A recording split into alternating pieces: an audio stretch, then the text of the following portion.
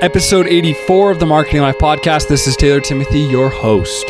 And today, guys, I'm going to be sharing with you my website creation checklist. So all those things that you need to have when creating a website from start to finish. So if you guys want to download this, it's in the link. Other than that, let's dive in.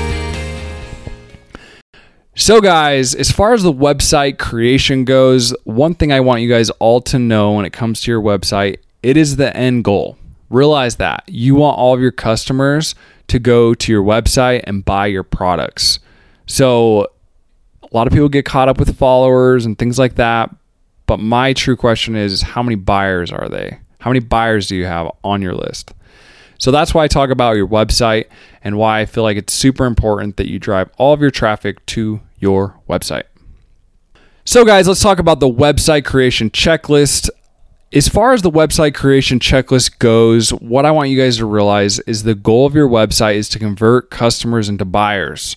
So a lot of people get caught up with how many followers do I have and things like that.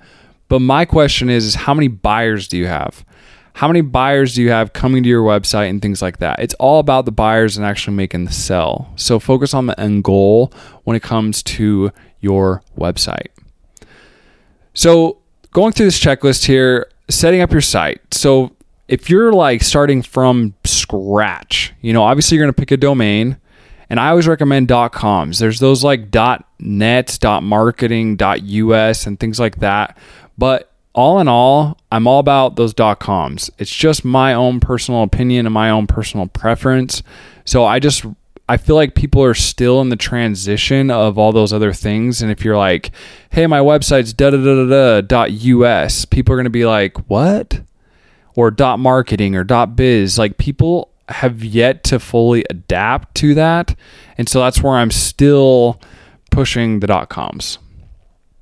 The next thing you're going to pick is your web host. So you have your domain and then you have your web host. The host is like the server. And I recommend WP Engine if you're doing a WordPress website. In my opinion, it's the best hosting, best I'm not going to sit here and preach it, but that's who I pick and that's who I use. The next thing is find a theme that works. So there's tons of themes out there you can buy. There's like Thrive, there's Divi, there's some that I don't even know yet. But figure out what works best for you and what you can create over and over again without custom coding as well. The goal is to find a theme that can do everything that you need and want it to do without having to custom code. And on top of that, I promise you, if you spend money on a theme, it's going to save you a lot of time and a lot of money.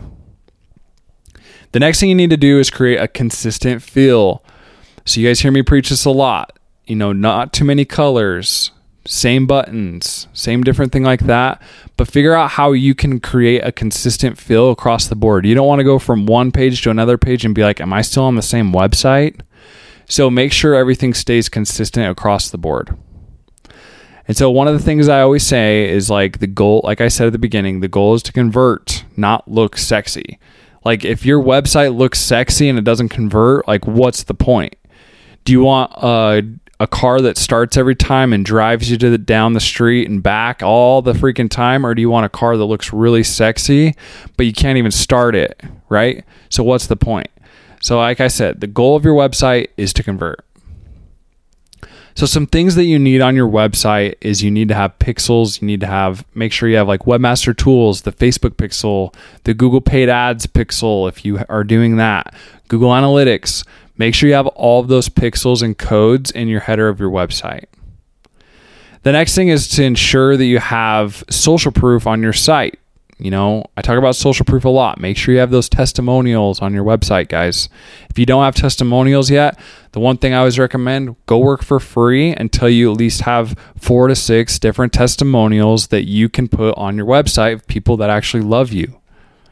Next thing, set up your blog. So if you're going to be doing a blog, make sure you get that sucker set up. The next thing I always do is put the site map link in my footer. That's just a little SEO tip I've heard that you need to do is make sure you have your sitemap in the footer of your website. The next thing you need to do is create conversions in Google Analytics and Facebook. So if you don't have these conversions set up properly, You need to know, because this is how you're going to track how your website's working and how it's performing. So the next thing I always say is the little things. And you're like, what does that mean? What are the little things? I promise you guys, phone number, email, and you need a link to your social media accounts.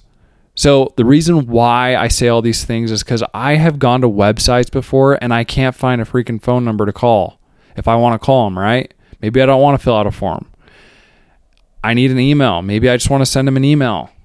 Make sure that those things are visible on the website and have people can get easy access to it. If they go to your contact page, make sure your phone number is visible with your email. And the reason why I say link to your social media accounts, because I talk about, the goal is to convert people on your website. The truth is, the reason why you should link to your social media accounts is just to show that you're like real, right?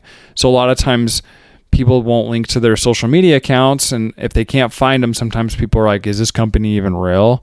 So it's just a way that you can create validity for yourself. The next thing is setting up your website for lead generation. So a lot of times people set up their websites the way they think, the way they want, and things like that. But the truth is, you need to set it up for the customer. Your site needs to be designed around your customer and making the user experience work. So the reason why I bring this up is a lot of people don't give stuff away for free. So I preach it all the time, guys. Ebooks, guides, audits, videos, pictures. You need to have different offers that you can give to these people when they come to your website.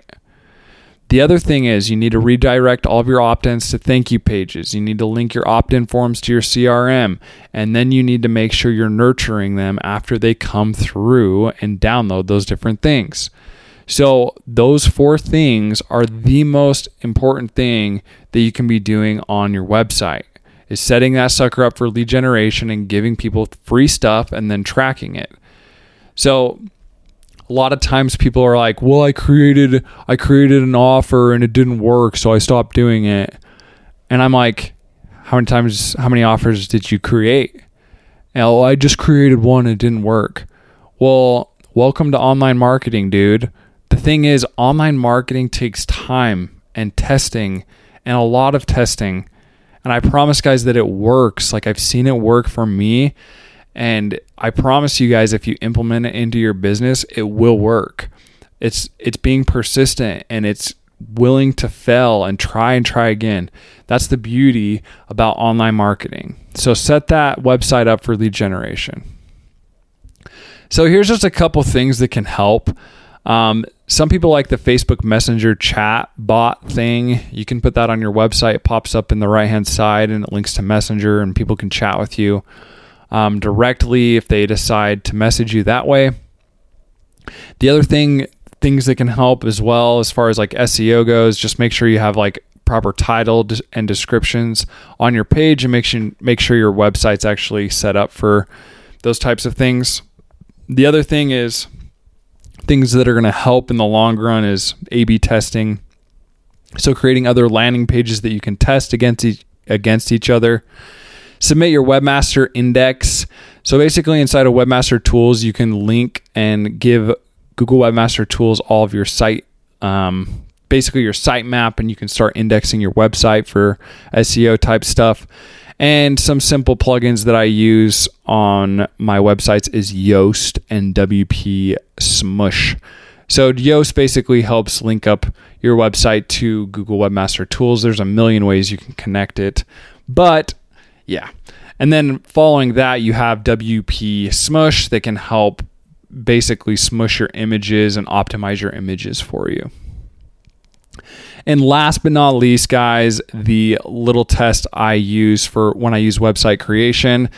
There's a website that's called developers.google.com/speed/page speed/insights. That's a mouthful. Just Google it. But basically, it's a tool that you guys can use that Google offers that lets you see how well your site is in their eyes as far as mobile optimization and desktop optimization as well. Is this tool, perfect? Honestly, no. I see it vary all the time in different locations, if I'm at Starbucks or my parents' house, like the speeds are always different. But for me, I just use it as a tool to kind of gauge what's going on. And I've yet to see a perfect 100 score. So like I said, I use it as just kind of a reference, and I always shoot for a 70 plus score. So on mobile and desktop. So go check that out once you built out your website and see what you need to do to optimize your site just a little bit better. So thanks guys for listening to episode 84, the website creation checklist. Guys, if you don't have a website yet, welcome to 2019. You need a website. They're super easy to create. I promise you, if you take my course, you can have your website up in easily 24 hours if you put your mind to it. So it's one of those things that I believe every business should have. Every person that is an entrepreneur should have their own website with their own domain name. For example, I'm TaylorTimothy.com. If you're John Doe, you should have johndoe.com if you can. But it's just one of those things that you need to have for you and your business. So thanks guys for listening to episode 84, and peace.